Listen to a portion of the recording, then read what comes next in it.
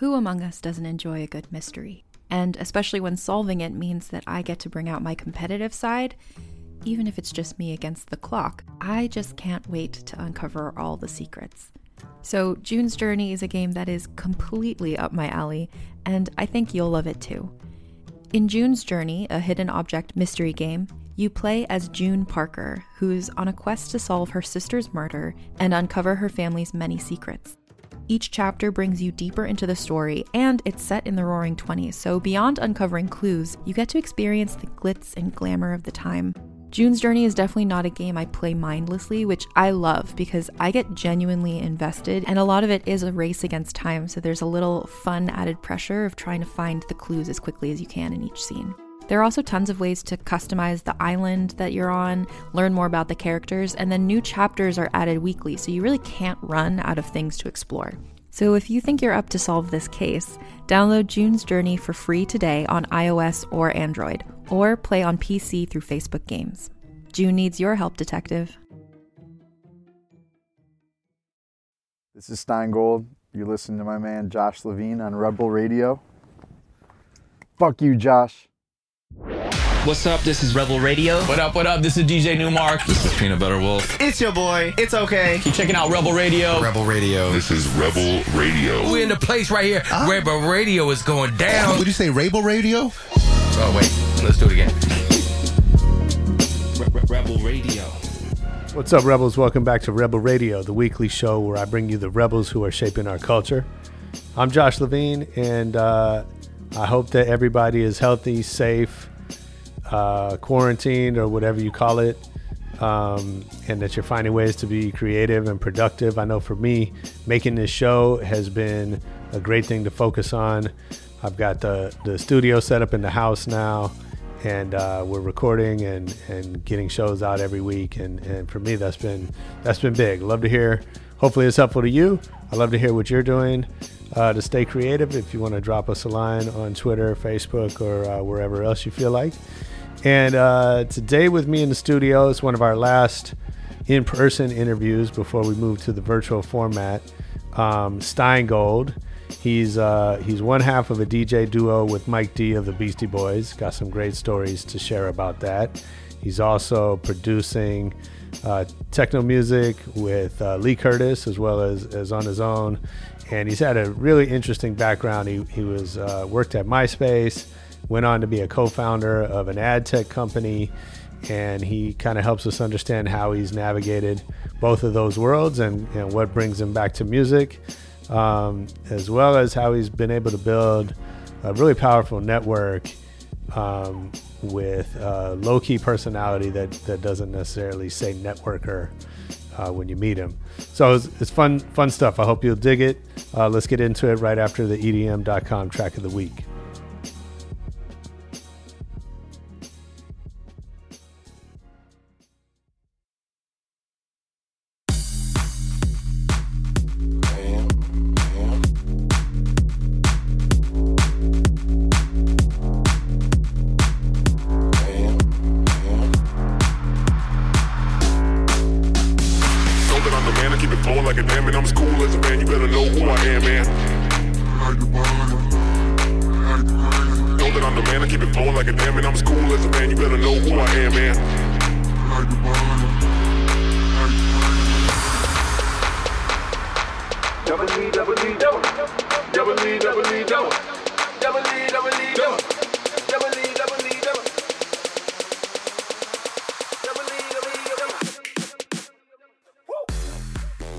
That was Ayo with Timeline, the EDM.com track of the week. If you like that one, get over to EDM.com and check out more new music.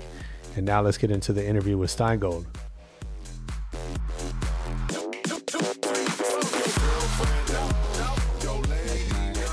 Mike and I went and played Jimmy Buffett's daughter's pre-wedding party. No way. Yeah, but it was during like Ultra weekend or whatever, so I had other friends down there and That's just got hilarious.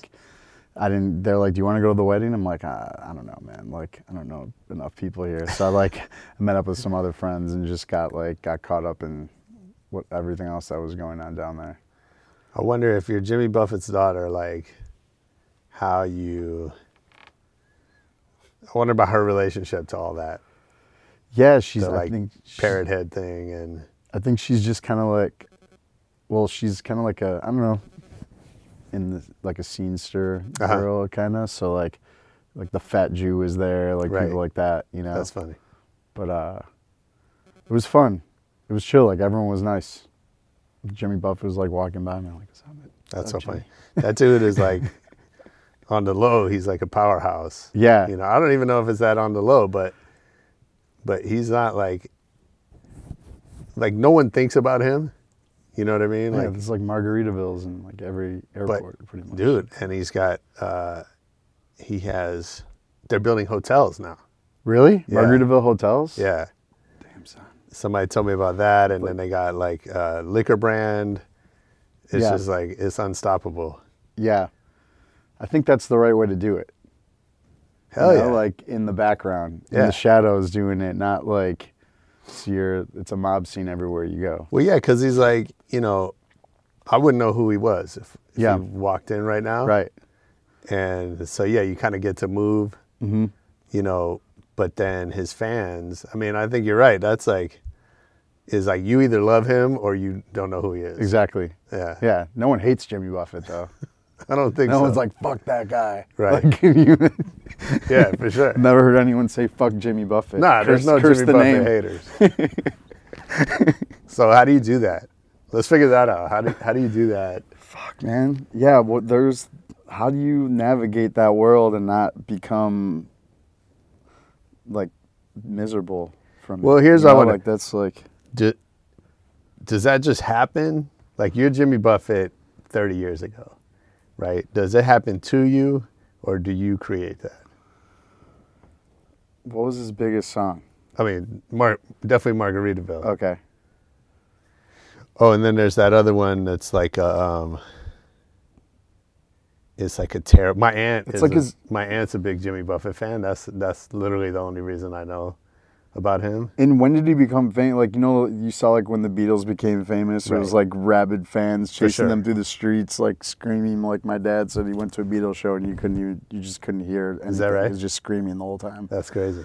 at the Olympia in Detroit because Uh-huh. they were playing on like just little fucking amps, guitar amps. You know, like Yeah, it wasn't. yeah, for They sure. didn't have like the sound that we have today. He's like all you heard was screaming. Right. Yeah, of course. But Sure. I don't think Jimmy Buffett that was No. ever the case. You know, No. like the way he.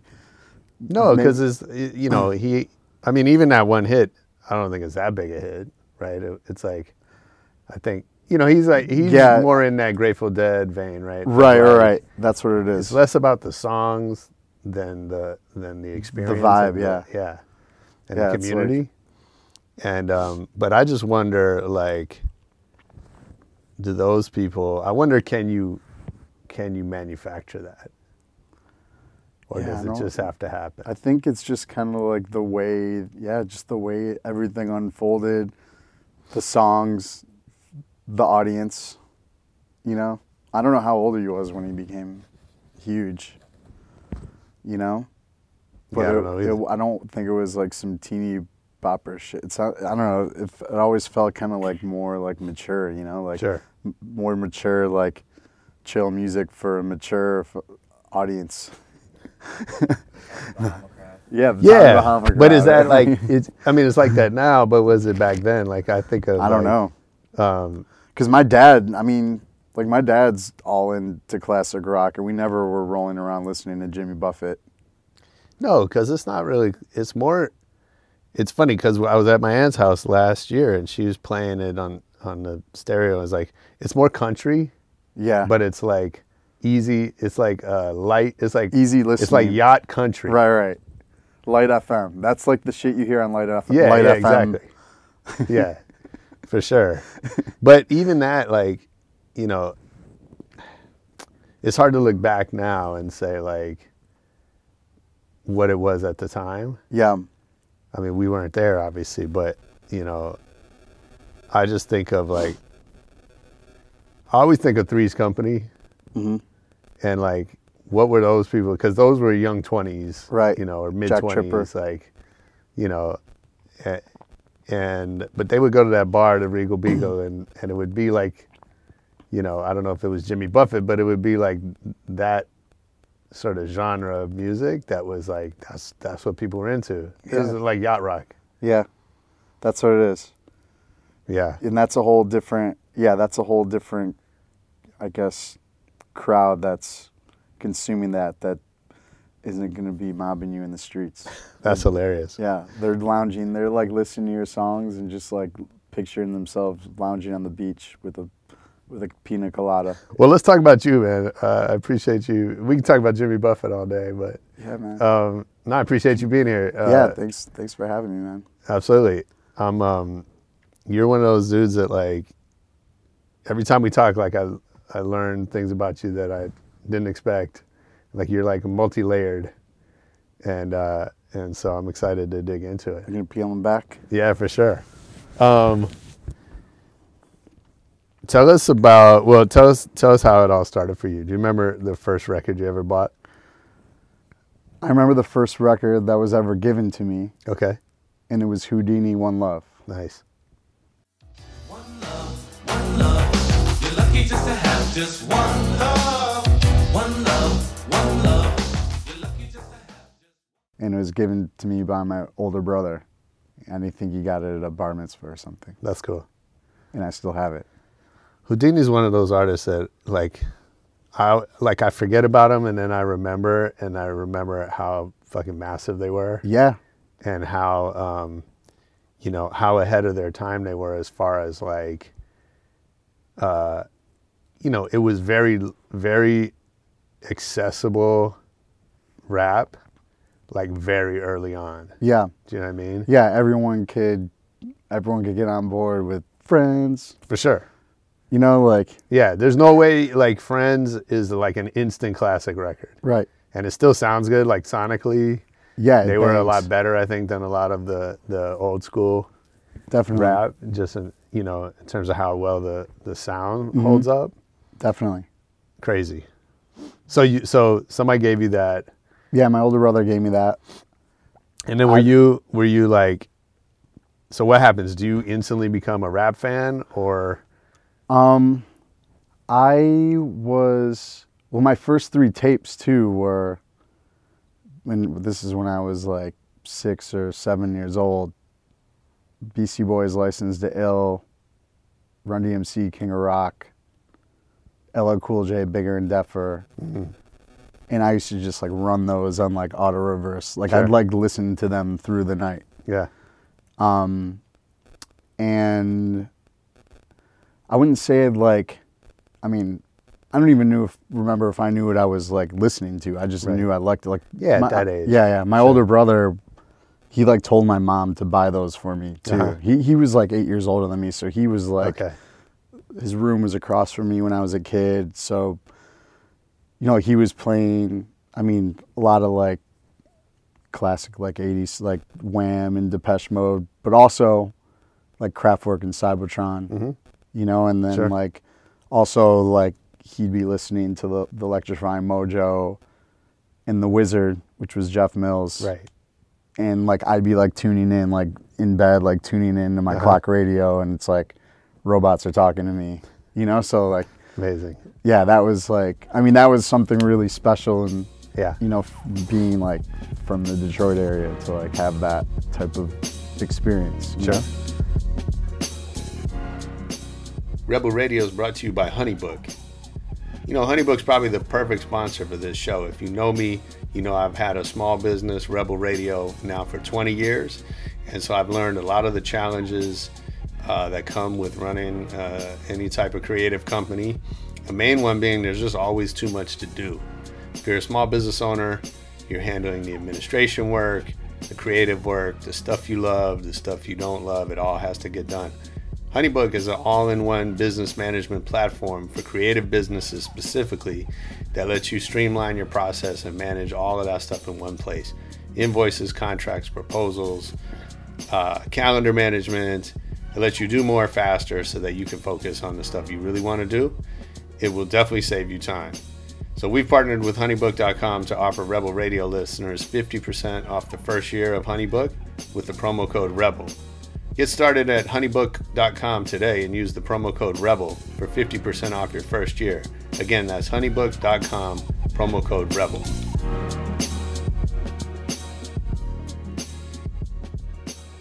So yeah, first of all, we should say, so we know each other through Mayor Hawthorne, Jackson, Yeah. Josh, many nights together at After Work. Many nights. Anybody listening, we do an occasional get together in LA called After Work. If you want to get on the list, Yeah. When's too the bad. next one? I don't know. We all, it was once a month for a while, and Yeah. then everyone just got busy, and it's hard. I mean, I'm sure it's hard to sustain something, Definitely. and so we start to get bored or start to like make it more complicated than it is, and so now it's like a few times a year. Yeah.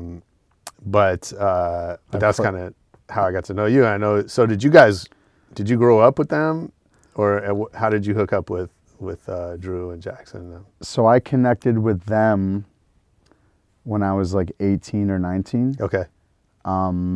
Just through because that's when I started to really. I was in Michigan State. I went to Michigan State, but I'd been DJing for a few years by that point. Like I started playing probably just messing around in like my other friends' turntables, like '94, like late '94, and then like '96 actually like got my own. Just got some like fucking like Gemini belt drives, and like started just accumulating more records. Yeah. My older brother like sent me off with like a bunch of records too, Nice. like a bunch of like Kraftwerk records and just like, so yeah. Then like I started to like try and play parties, like get out of my dorm room or whatever, Right. try and play parties, and Yeah. like I ended up like just going to shows in Ann Arbor, because Ann Arbor was more, I feel like, of like a cultural hub, and like especially in like the Michigan hip hop scene, there was a lot going on there too. Jackson was in a group called Funktelligence. Here we go.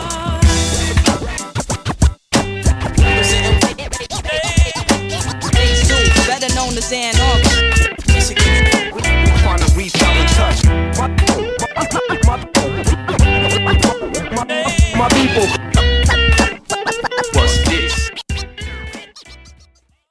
Mayor was the DJ in a group called Athletic Mike League, and there was also Binary Star. I'm sure you remember, and Subterraneous Crew, and so they would always be doing shows at the Blind Pig in Ann Arbor. So I would be driving out, and then eventually I started to like get in and play those shows because I just started to become friends with all those guys. But what's crazy is I found out, because I didn't know Drew, Mayor, Hawthorne until like that time, but then somehow, like throughout the years, I found out like my grandma was best friends with his grandma. And my great grandparents were close. That's funny.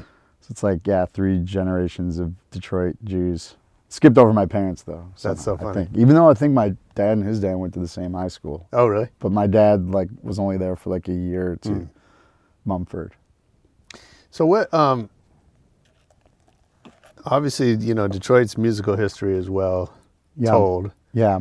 From Motown to techno to Eminem. Talk to me about growing up in Detroit in a time, in the kind of in-between time, right? So you have there's this legacy, right? And I'm sure this community.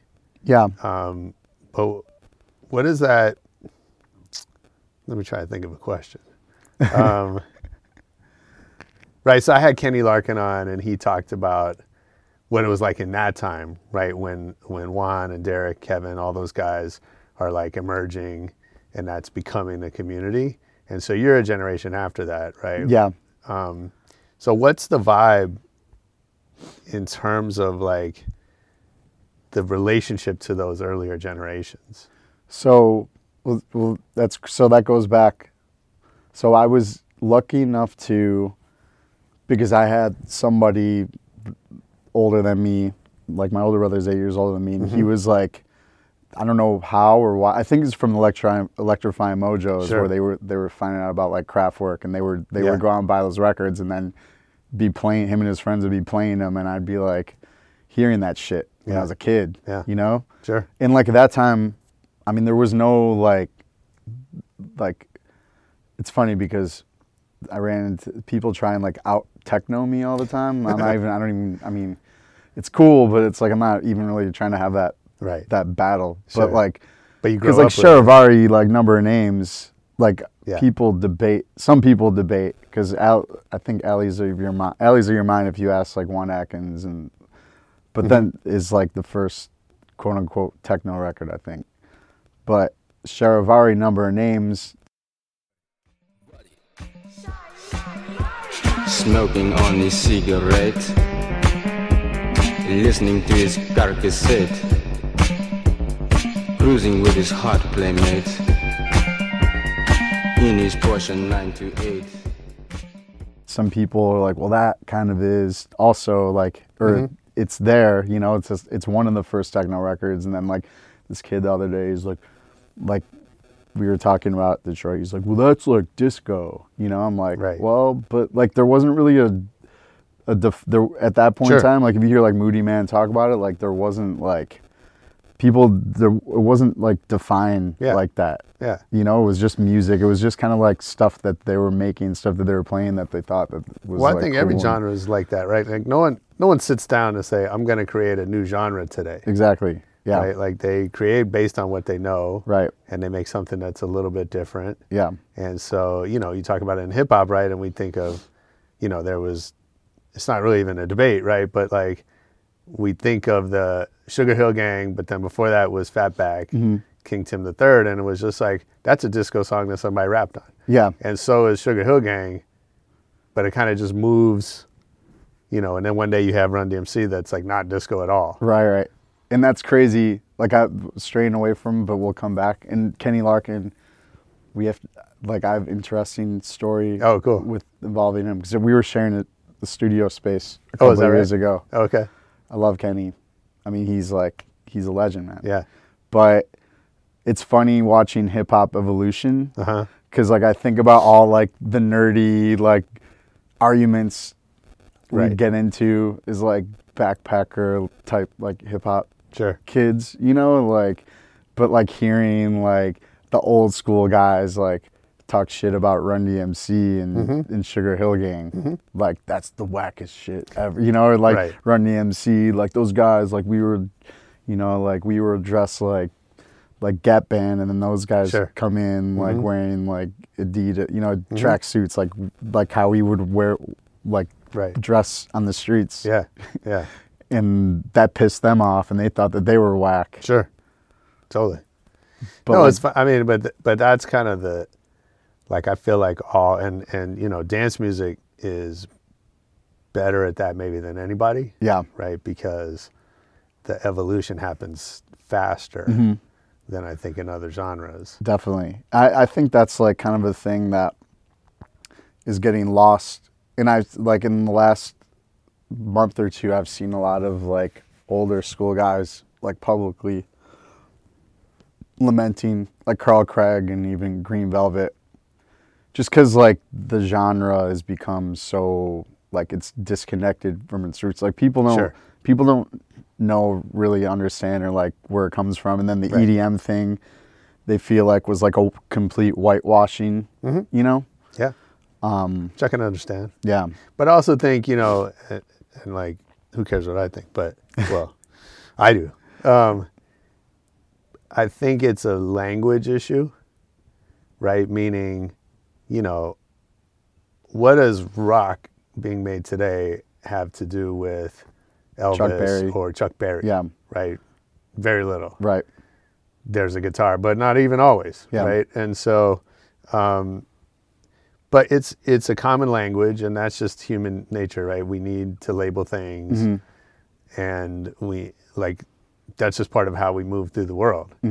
Is we label things and we go, I like that label, but I don't like that one, right? Right. I like stuff that's sweet but not sour, or whatever, right? And but everything has some sweet and some sour, and it has some rock and some techno or whatever, and we just draw a line and say, well, okay, this is this, and on the other side of the line is something else. But those are arbitrary, right? Or they're not. They're imperfect. and so house music. I guess my point is, it's ridiculous to think that house music made in 2020 and house music made in 1990 should sound the same, or should be as connected as our brains want them to be. Do you know what I mean? Yeah. Because it just doesn't work that way. Definitely. Well, it's funny because then, yes, this is true, but then also there's been kind of like a lot of stuff sounds either the same that's coming out, or like people are trying to make, I mean, like 90s like style, Sure. like house music has had like a big Right. kind of resurgence, you know, like piano house or whatever. And then, so yeah, like I hear stuff that does kind of sound like days of old, but also, yes, I understand what you're saying. Like everything needs to, like even like hip hop, like I can't, you know, it's like people, if you're like an older guy and you hear older people say, you know, they're not feeling like what, like mumble rap Right. or whatever, but it's like, well, I mean, like times have changed, you know, You're not so supposed like, to feel it. yeah, it's not for you. us. It's not Right. for us. Exactly. Yeah. But yeah. But that's so hard. That's like, that violates human nature, right? Like I think, you know, because I'm the expert in human nature, but but like I believe that if you don't like something personally, it's really hard to see the value in it for other people. Like do you know what I mean? Exactly. And most of us don't have that Yeah. level of maturity, or at least Like, I don't like this, I hate it. Right. Screw this. Right. But That's pretty you much. know, but the evolved or the more it's a different kind of experience to say, this isn't for me, but I understand that it has value for other people. Right? Like that's not an emotional thing to say. And music and art in general connects with us emotionally, right? And so when we try to stop and analyze it, like I think that's when things kind of go crazy. Yeah. Yeah, and then like but in the old school guys, they just, you know, because they just want their, as I'm sure, because like I kind of see like the techno, like how it came about is kind of like our version of like hip hop. Sure. You know, like Absolutely. and you know, like those guys, they want their due, Right. and I think rightfully so.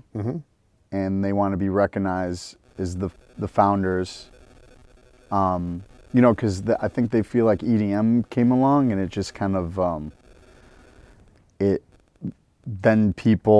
just became like this whole other thing that just kind of like got taken No question. away from them. But also, I feel like it opened up, because of course like Vegas EDM became huge, but now there's more like underground stuff happening. Like we're gonna go out in a couple weeks because some of my friends are involved, but there's this thing called Art of the Wild. Oh, yeah. It's like at the Encore, and it's Yeah. all like underground, like house and Yeah. techno artists. Yeah, that's cool, and I want to talk more about you, but Yeah, I yes. think, but I do think it's a really interesting thing that, like, I mean, it's happened in everywhere, right? Like, I read one of John Wooden's books, coach from UCLA, and he talks about making $15 a game playing professional basketball. Yeah. Right, and so, I mean, in every area, there's the pioneers, and then there's the people that make a lot of money doing it. Yeah. And they're almost never the same people. Yeah. Wilt Chamberlain definitely wasn't making, LeBron money. No, exactly, right? And so it doesn't happen that way. Yeah, in a fair world, everyone should get their due, okay. But the world doesn't really work that way. Yeah. And it's also not that Jeff Mills was getting 7 figures to DJ until Skrillex came in and stole his career. Like, that didn't happen. Right. Do you know what I'm saying? Like, what happened was there's this underground thing that a lot of people enjoyed and some people made decent livings on. And then someone came along and made a more mainstream version of that. Yeah. Either because of how they look or how it sounded or some combination of things that we can't really explain, but it just works. And that's Diplo. Yeah. Or that's, whoever. Yeah. But they're not, I guess my point is, like, those things don't have to be in competition. Right. Like Jeff Mills, it's funny because I was just thinking about him. I was just talking about him the other day, but he's just on like, he's in his own universe, man. Sure. Like collaborating with like NASA. Did you see that? Like No. he did like a radio show for NASA. Oh shit. Yeah, That's like cool. insane shit. And like like the Paris Symphony Orchestra. He's just constantly, I mean, for someone that kind of like I was saying, like 6 years old, like hearing this stuff, like Right. on my like Sure. listening to this on my clock radio, like this dude playing on you know, like Detroit radio station. And but yeah, he just continues to like innovate and just like Yeah. trying to take it to like a whole other Yeah. level that no one ever That's thought amazing. of. Yeah. Yeah. Yeah, and that's how it should be, right? Like he's got that lane, which kind of becomes more interesting because there's this mainstream thing happening Yeah, that just brings more people to the table. definitely. So what about you? Are you...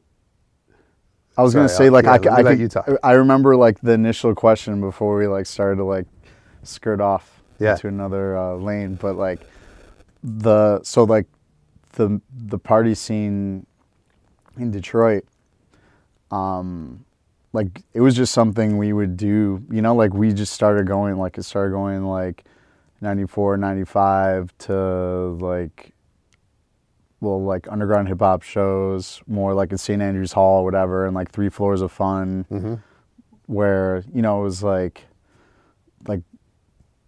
hip hop on one floor, house shoes, like house and techno on another floor, and I think rock on one of the other floors, and also going to like the Packard, like parties at the Packard plant, like poor boy parties, which were my that's cool. favorite parties, and I mean, all these, like I was saying, like there was variety of music at 3 Floors of Fun, like the poor boy parties were like booty room, hip hop room, you know, like house room, and like I don't know, just that was what we did. Yeah, for sure. You know, so like that, I guess like at the time, like the Packard plant, like when I talked to people that were like kind of after me and tell them that I went there, that I was there, like they're like, wow, you got to go to the Packard plant parties? Like it was just like this crazy abandoned massive warehouse. Like I feel like every time they threw a party, it was in a different space. Like that's how massive it was. Thinking about it, Detroit seems like probably the ideal location for warehouse parties, right? Yeah. Because there's all these car plants. Yep. Yeah, weren't being used in the 70s, 80s, 90s. Yeah, they ceased to be used. I mean, that just left it to be this like big empty canvas for things like that. And for sure. But it's like, it's kind of crazy to think. And then like when I graduated school and I moved back and I got more involved in the scene, like personally, like I was throwing, I mean, I became like a resident at St. Andrews Hall in the shelter, which the shelter, like where 8 Mile was. Yep. They didn't actually film it there, but that's like, they built like a set, like little ways away, but the shelter was the basement of St. Andrews Hall. And that's where that infamous battle scenes and things were supposedly took place. But I became a resident in those places, and then this place called the Motor Lounge, which was the first like brick and mortar venue for like underground, like Detroit, like house and techno music. Yeah. And it's just crazy. Like I was at something this weekend, like out of all like the random things that I've done and played, that's like people still introduce me as like, oh, he was a resident at the Motor. And it's just crazy and it's cool. Yeah. Because at the time, like all these things that we were doing, I mean, we were just doing it. And it didn't, I mean, it wasn't even like that. Like the legends that we know, like Richie Hawtin and Jeff Mills, like it was a big deal to us. Like we were excited about, they would, you know, like the Detroit, like OG guys would make like a couple $100. Right. But they would have to go overseas to make the real money. So like that's why I think a lot of them, like Jeff Mills and Richie Hawtin, that's why they ended up moving overseas. Like, I don't know them personally, but I assume like that's... Yeah, I'm sure. Yeah, because like that, like the real market and money for them was in like Berlin and UK. And Definitely. So, so you get this residency at Motor, which is definitely a big deal. Like I've only been to Detroit once, but I've heard about Motor. Yeah, plenty. right? It's crazy. It was like, I guess it was like our hacienda. Yeah.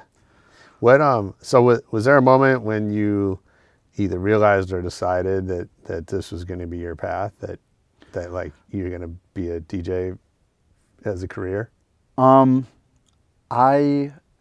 mean, that's just, I had a business degree, but I moved back home and I just started, like I got a job for like a music distribution company. Okay. I mean, it wasn't all that exciting. It was like stocking music and like Walmarts and like, Sure. But I mean, it was a job. But I started throwing like open mic nights and like started like bringing in people from out of town, like Idea and Abilities and J Live and Elda Sensei. And trying to like put on like local talent as well, and started making my own mixtapes. So, man, I guess like I've kind of always like woven in and out of it. Maybe Sure. I'm just like indecisive, but I was like, okay, you know, like I wasn't making like a ton of money doing that stuff. I was like pretty much losing money. Yeah. Like throwing shows, like as we were talking about earlier about like putting on your own events. Yeah. Like it could be, it's definitely not the easiest thing to do to like sustain and monetize. Definitely. And House Shoes would always tell me that too. Yeah. He would give good advice on that front.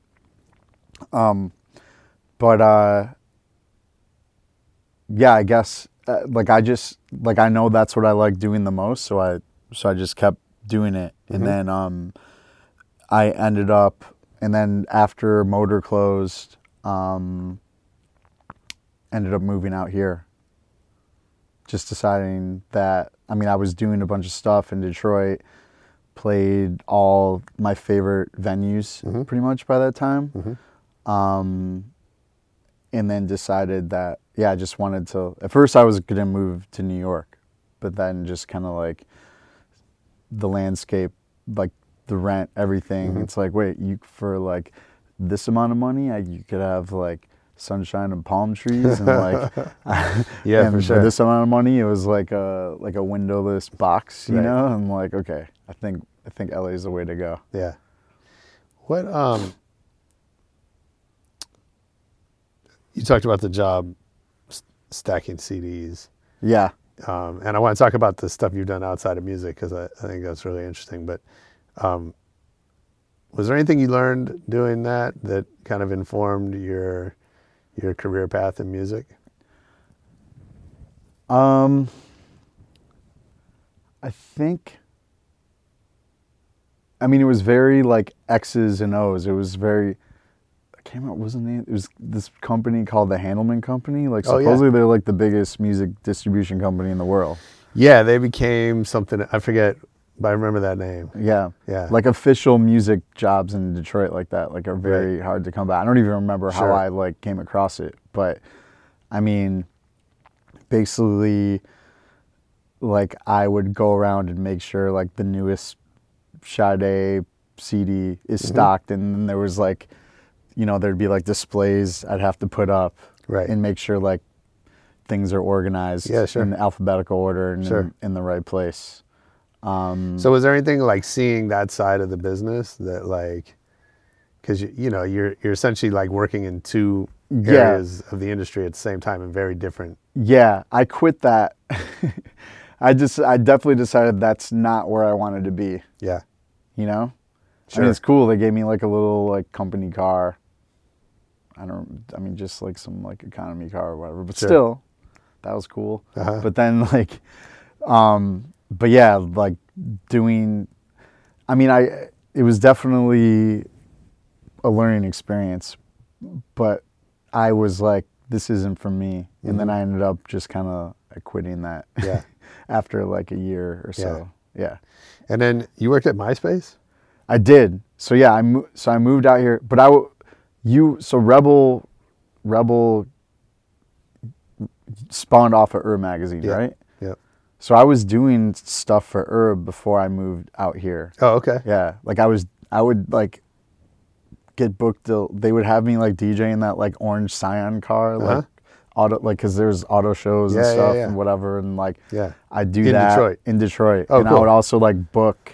Yeah, so that's how we know Jackson and Mayor and everybody is really through graffiti. Yeah, so me and Graffiti went to high school together, and Okay. we used to make mixtapes together. Nice. And he went to. That's probably. I can't remember how we met Graffiti, but that was like our beginning of our relationship to Detroit. I remember when I moved out here, I went to the Herb office when it was on Hyperion. I think it was on Hyperion, right? In like Silver Lake, which is where I live now pretty much. But and I remember like seeing like just like someone facing the wall. I'm like, wait a second, I know that dude. And it was Josh Glazer. Funny. But yeah, that's like Did he work at Motor? We worked at Motor together. Oh, okay, cool. Yeah. Yeah.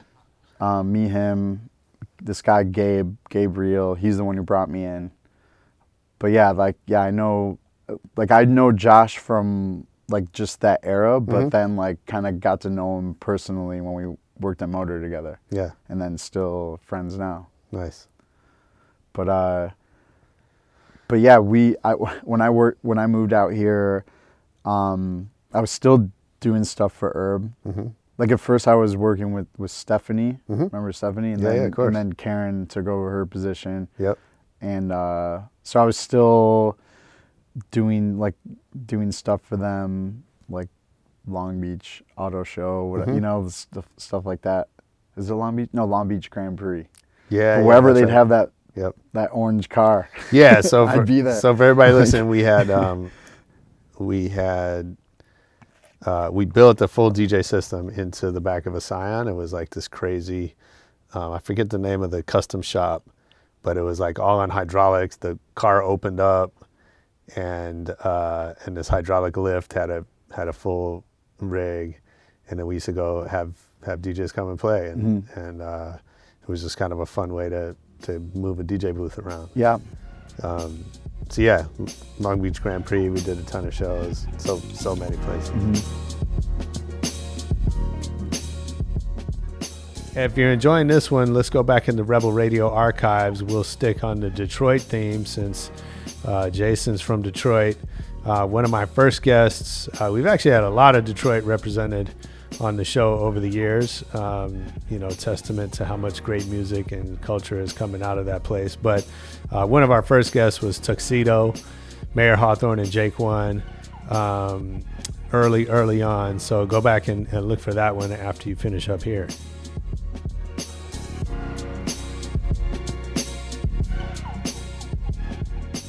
So yeah, like when I was in Michigan, I would like help book the DJs for that. Yeah. I mean, I did on multiple occasions. Yeah. And then I moved out here, and then you guys would have me do it wherever. And also, I mean, I got kind of involved pretty quickly DJing in LA because like I was also quote unquote unpaid consultant because I was bringing so many like Seven Heads, remember Seven Heads Records, artists to Detroit.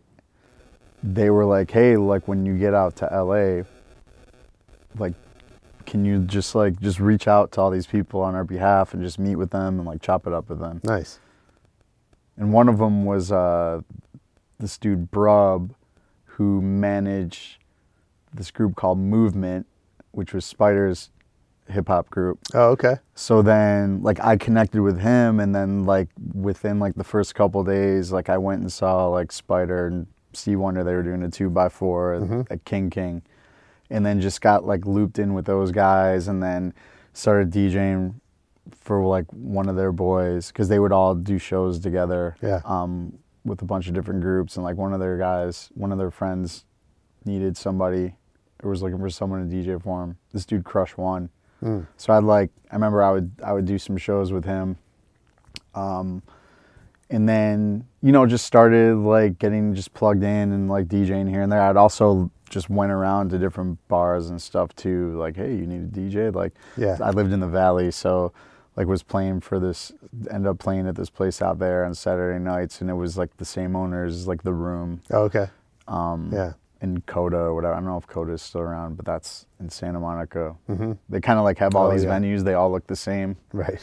There is a Room in Santa Monica too, and that's supposedly haunted, by the way. Nice. But What? That's really interesting. Like, you know, I get a DM about once a month from some aspiring artist or DJ who's like, "What should I do? How do I get put on?" And my response is always like, you just have to network. Like, you have to meet people. You have to find people who like what you're doing. yeah, you just have to throw yourself in the mix, man. Yeah. Like, I have no idea how I've like come to this point that I've gotten to, but it's all just like, I mean, if you're a good person, and you don't even have to be the ultimate like, I don't think I'm like the best DJ, you know, like anywhere near it, but you know, people, you know, I feel like people will recommend, because I work with Mike D, right? So it's like, that came about by somebody, like a friend of mine, Bobby French, just hitting me up out of the blue, like, hey man, can you do this for me? Like, I need someone that I could like pretty much trust to like do this. Yeah. You know?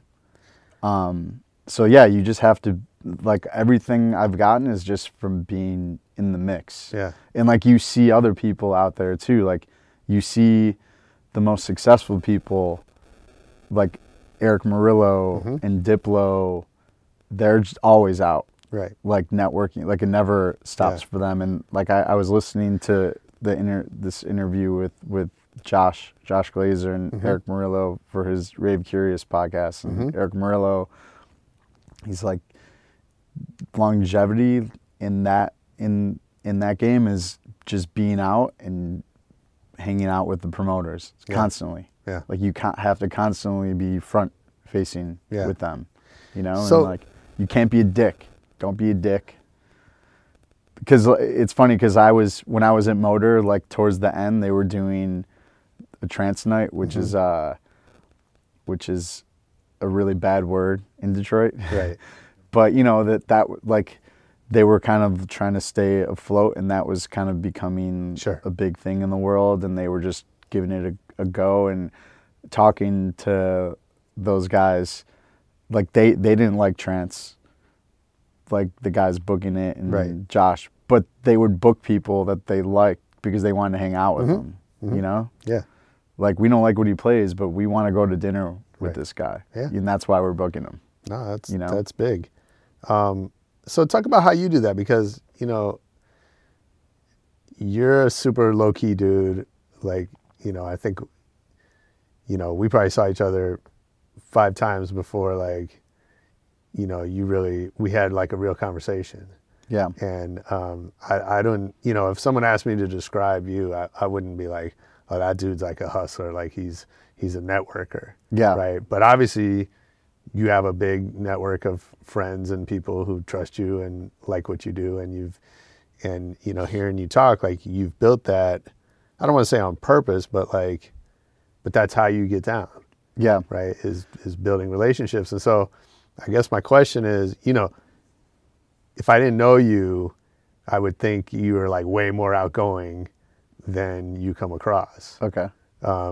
So how do you do that? Like, I think sometimes people that might be more, you know, a little more quiet or less aggressive feel like they can't go be good at networking and building relationships. Yeah. So how do you do that in a way that suits your personality? I'm asking you to analyze yourself, which isn't really fair.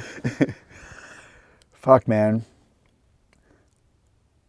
I mean, I guess it just comes from an inherent, like, passion for, like, the music and the scene and everything, you know, like that. I just do and like that's like my ultimate goal in the end, is that I've like kind of like narrowed it down to, is like I want to like make good music with good people, you know, that I like respect and love. Like I'm not trying to like just do things just to do them, or like do this type of music because it's like the popular thing now, you know. Like I really want to do my own thing and like have my own voice. But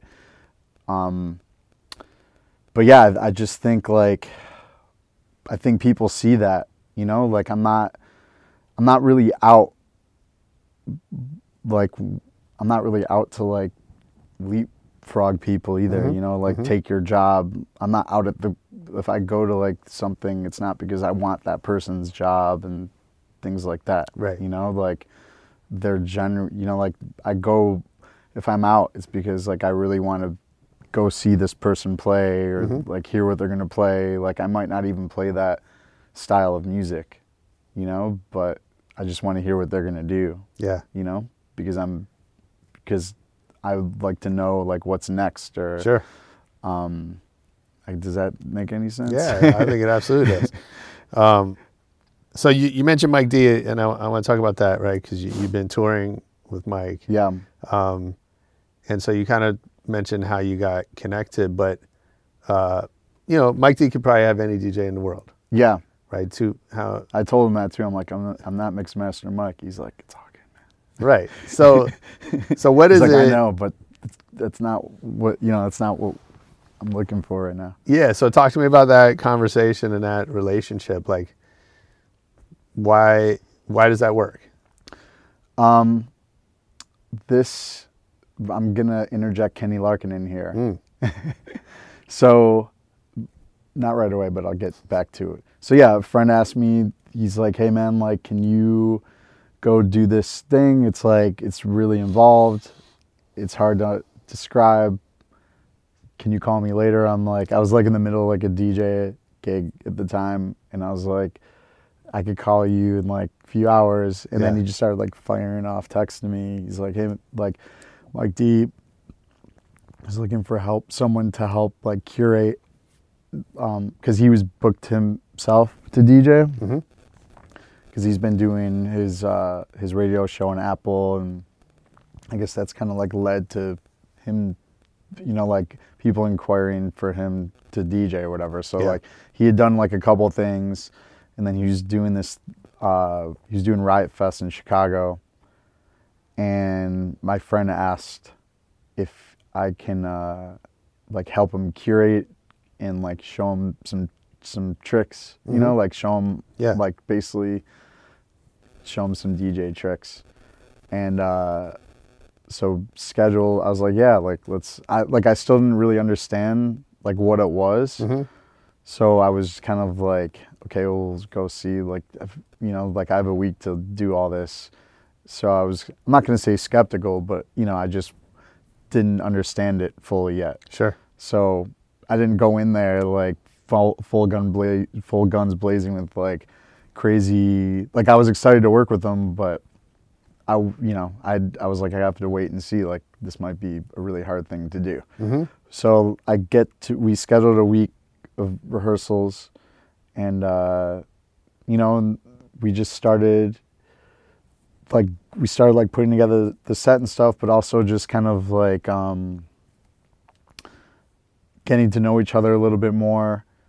And we started talking about like the Detroit music scene, and then he's like, that was the first city that gave us love. And then he's like, what do you know about things? He like pulled up like DJ Saw Ass and Titties. Titties, ass and titties, ass, titties, titties, ass and titties, ass, titties, ass and titties, ass, titties, titties, ass and titties, big booty bitches that's wearing guests.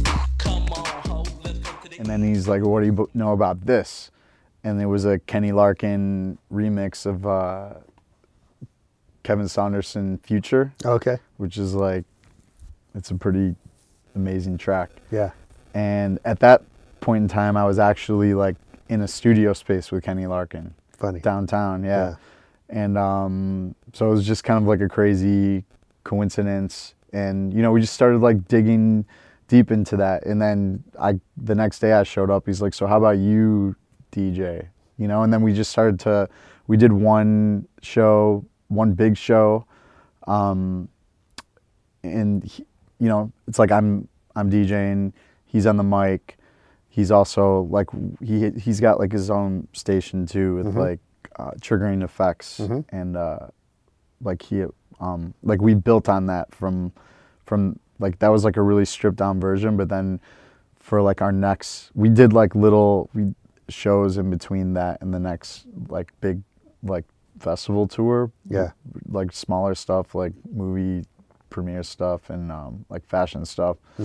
But then, you know, we just like, it just kind of like naturally, I think we like musically we're definitely on the same page. And that's, you know, like that comes from, I feel like it's important to like have convictions and like not like, I don't just accept everything. Sure. You know, just because it's like the big thing or the new like popular like genre of whatever, you know, like if I say something, you know, if I'm like, if I say something, if I don't like it, you know, he'd be like, oh shit, he's like, Ad Rock would say the same thing, you know. I'm like, okay, you know, like, okay. So funny. So we kind of, we're on the same page. So we have the same like opinions. I feel like a lot of the same opinions, and I was working, like I had like a full-time job that I left in like 2013 to like focus back on music 100%, but I wanted to like, I like stripped everything back. I'm like, I want to focus on like what, like kind of more my roots, you know, like I want to make, like I want to focus more on kind of like just like more like underground like dance music stuff.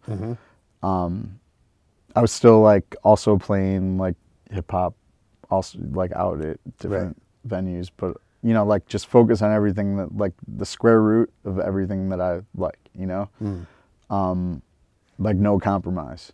What does Mike taught you?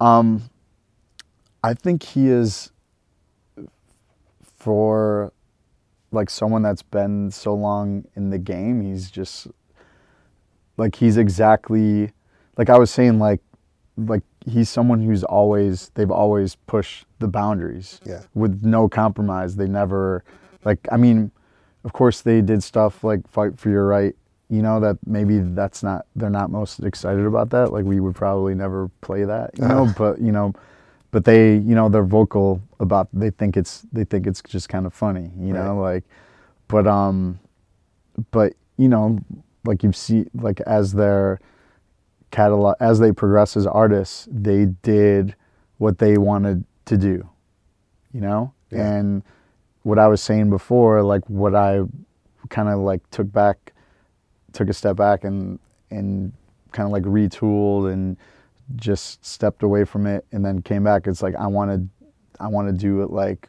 everything I want to do like my way, like, because it's like I want it to be my voice. And I feel like he is that person, like the BC Boys are that group. Like they always push the boundaries. Yeah. And he's also just, I mean, as far as like a rock star that's been in the game for so long, he's just like, I feel like he's kind of like the perfect person to kind of like have as like a guide to, you know, like he's, I'm sure. Yeah, he's a family dude now. He's in his 50s. He's a family dude. He's a sommelier. You know, he's not, it's not like he's not a tragic figure, you know? Oh, no, like, definitely not.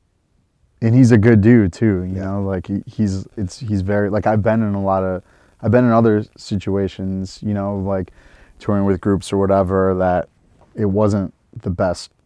Like it was fun in a lot of ways and a great learning experience, but after a while, like I just didn't feel like I fit in there anymore. Like, like I feel like the team, like Mike and like the team it's like I'm in a good place with them in the music industry. Yeah. You know, which is a crazy industry. So. Yeah, absolutely. So you mentioned kind of taking some time off, and I know you started was it a digital agency? I did, yeah. So I was at MySpace. Okay. And random, like I found that job on Craigslist. No way. But they didn't respond to me. But I knew I worked with a girl at that time who her best friend was the PR girl for MySpace. Okay. So like I waited a while, and then we all had lunch at some point. I was like, oh, I emailed that. I saw like a job posting, and she's like, oh, and like that day, like someone hit me up and was like, can you come in today for an interview? And I was like, sure. And I went in, and then that day they hired me. And that was on my birthday. That's cool. Happy birthday to me. No kidding. Tom. But yeah, so I was there for a while, and like I got involved with them too, just DJing their events. Sure. And then I was there for a few years, and that, you know, like through their acquisition, and then like the nightlife dude. Do you remember Ted, the nightlife guy? No. Ted Skillett? No, we worked with Rosalind a lot. Yeah. It's funny because Rosalind ended up like coming and working with the company that we started kind of after I left though, but I was still, but yeah, Rosalind, she was there when I started too. Yeah. He was also there. They were both in the same kind of department, just like doing doing entertainment stuff, sure. You know? Yeah. But he broke off and kind of started his own company at one point, and then I just knew like it just felt like everything was gonna fall apart in MySpace, and I just hit him up like, "What are you doing?" He's like, "I'm trying to get this off the ground," and then we just had lunch that day, and I was like, I think I could like bring a bunch of clients to you now. Nice. And then it happened pretty much that same day. And then go back to the feeling that everything's going to fall apart. At MySpace? Yeah. Tell me about that feeling, because I mean, I've worked in companies that have fallen apart, my companies. But I've never been inside a company like that, but we see it from the outside all the time. And I think it's easy to wonder, how did no one see it? Yeah.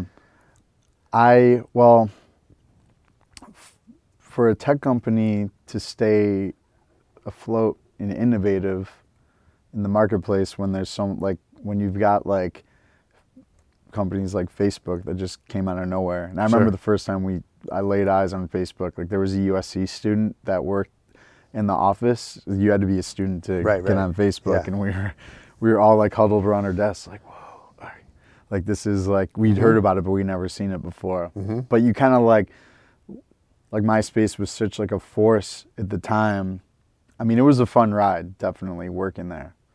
But it was such a force, you almost, at that point in time, you didn't feel like anything else could take you down, you know? But once when we got bought,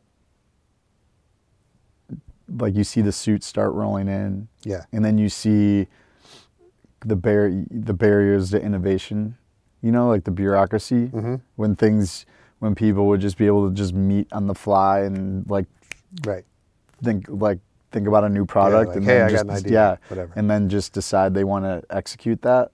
You know, like then it starts to take, 3 months or maybe longer to get things done.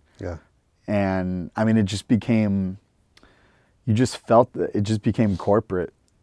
You know, like from something we all fit in like one room, and it was just very young and hip and energetic. And then they just like, we were in Santa Monica, and then they moved us to Beverly Hills, and it just grew so fast and just became so corporate.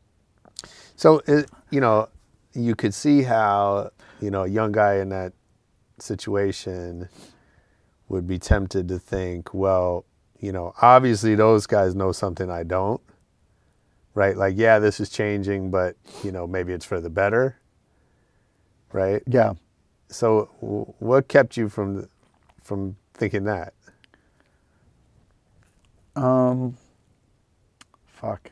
It was a long time ago.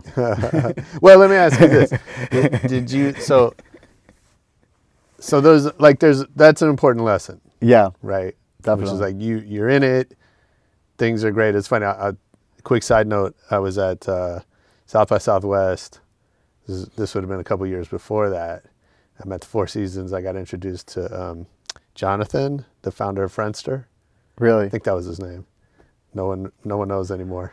Yeah, I didn't never even knew the name of the. And it was founder right of when Friendster. MySpace was like starting to bubble. Yeah.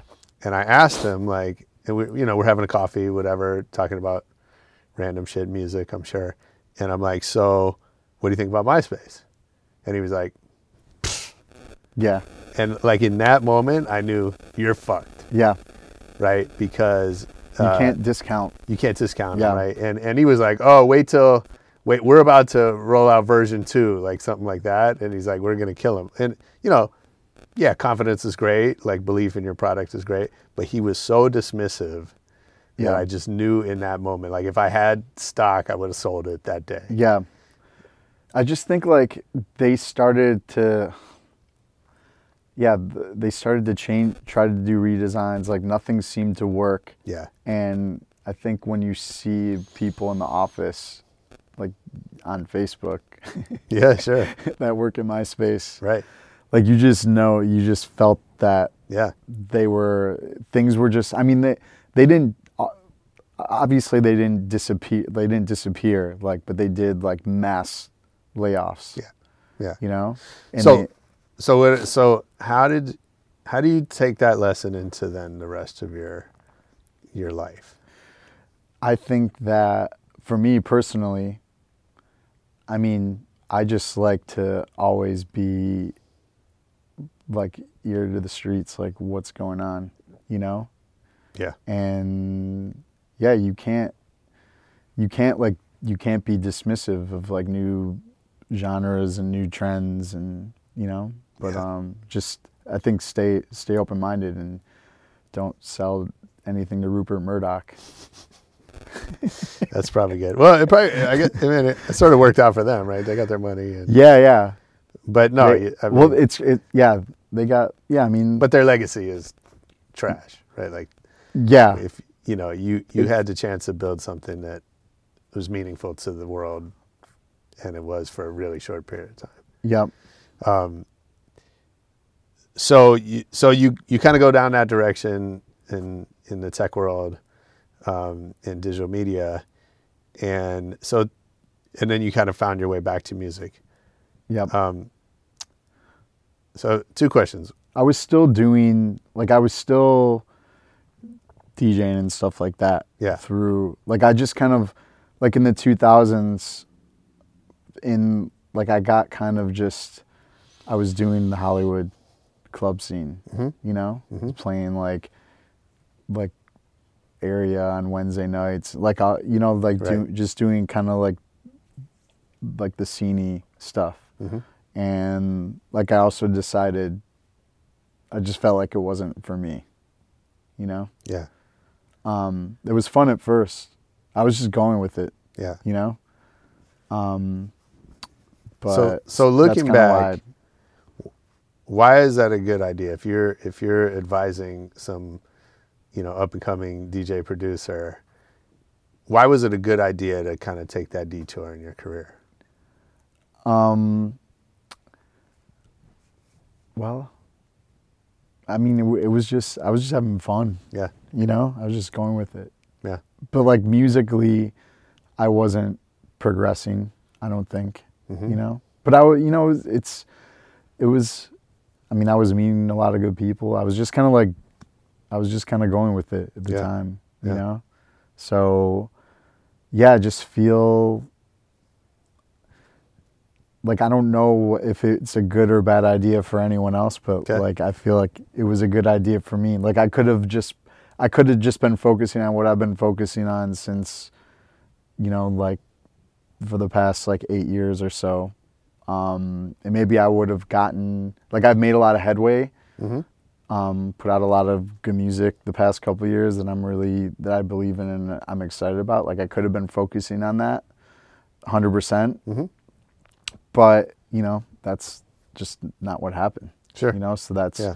I mean, I definitely learned a lot of, like, just skills, like working DJ skills, like how to play those rooms.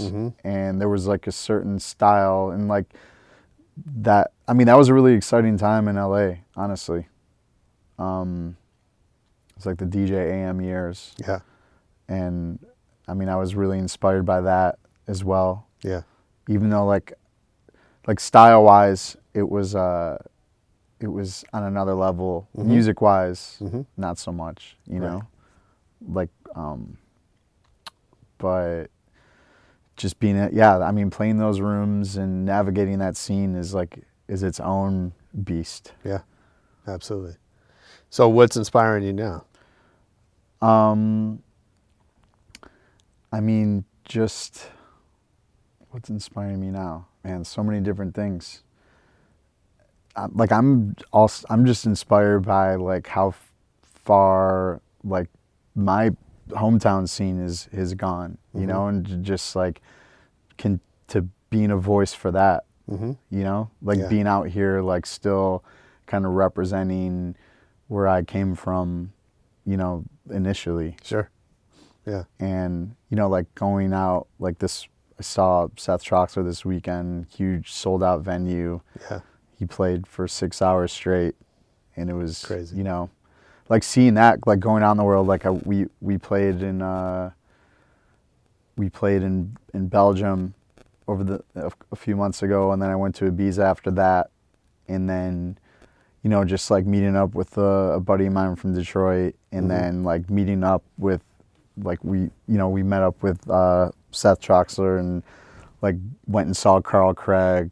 Like there's just so much Detroit in the world, and that's just like, to see how far that's, like, I can't get enough of it. To see how far that's come. Yeah. You know? Yeah. From like Jeff Mills is the Wizard, you know, when I'm a kid. Sure. To like it being just a worldwide phenomenon. Yeah. Yeah, I mean, I'm always fascinated with Detroit, just as, you know, I think twice, or in two different industries, Detroit's shown us that you can be small and have a massive impact. Yeah. That, you know, they did that in music, they did that in cars. And I think there's something about that the rest of us can learn from. Right. Definitely. Yeah, I mean, it's kind of, I mean, I think that, like, the feeling that no one is paying attention to you makes you like want to have a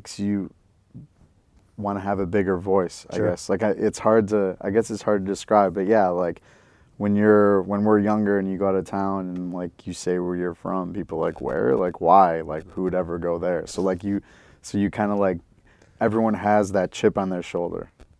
That's funny. Yeah, it's good. It's good fuel, right? Interesting. So what are you working on next? I have another EP that I'm wrapping up with my buddy Lee Curtis. That I think it's gonna come out. Our last EP came out on Vision Quest.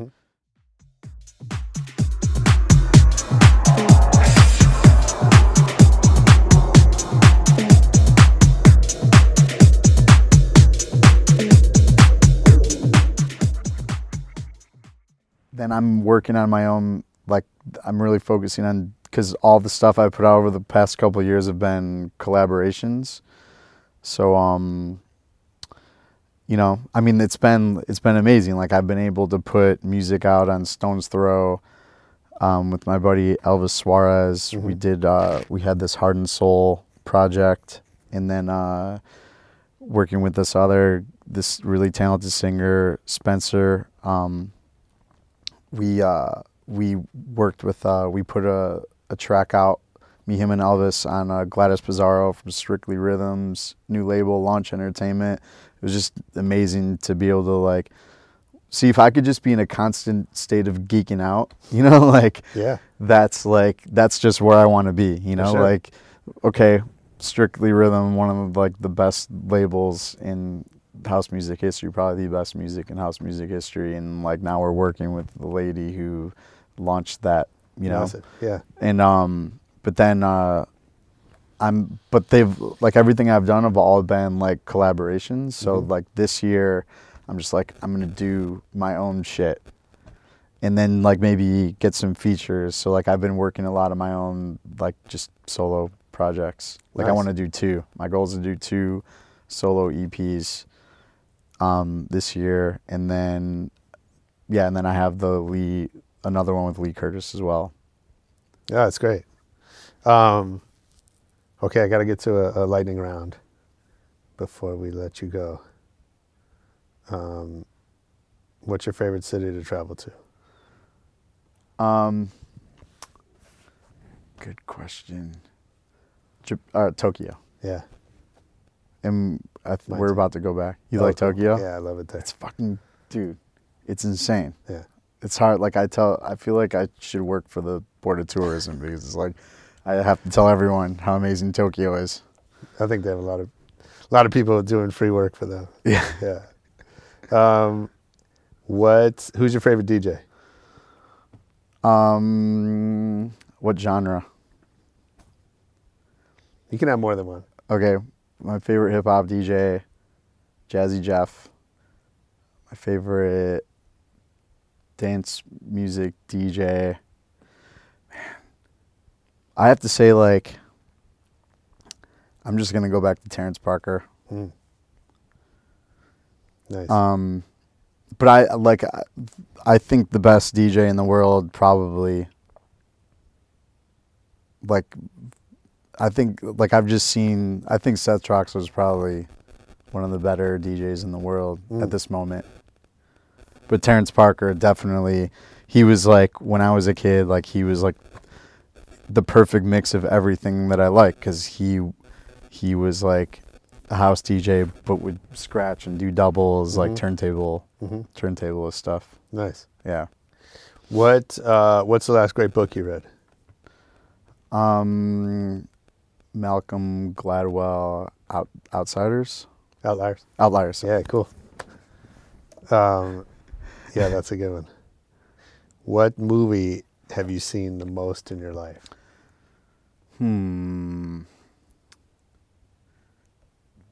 Heat, probably. Oh, that's a great movie. Yeah. Yeah. That's a good one to see that over was and the over first time Yeah. Al Pacino and Robert De Niro were ever in like a scene Yeah. together. Yeah. That was good. It's funny, like I remember when I came out and it was almost like, I think it did well, but I think it also had like this expectation that they could never meet. Yeah. Because everyone was so excited to see the two of them. And so when I saw it, I was like, it's not that good. And then like I went back to it years later. I was like, oh, it's a great movie. I don't know why. We were all over it. I think I just, you'd grown up with the two of them as icons. And then it was almost like there's no way that anything could live up to, this idea of putting them together. But it was a good movie. Yeah, I have to say, I didn't see it in the theaters. Right.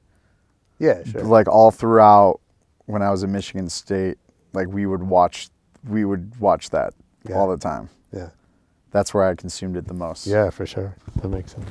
So if you could wake up tomorrow having gained any skill or ability, what would it be?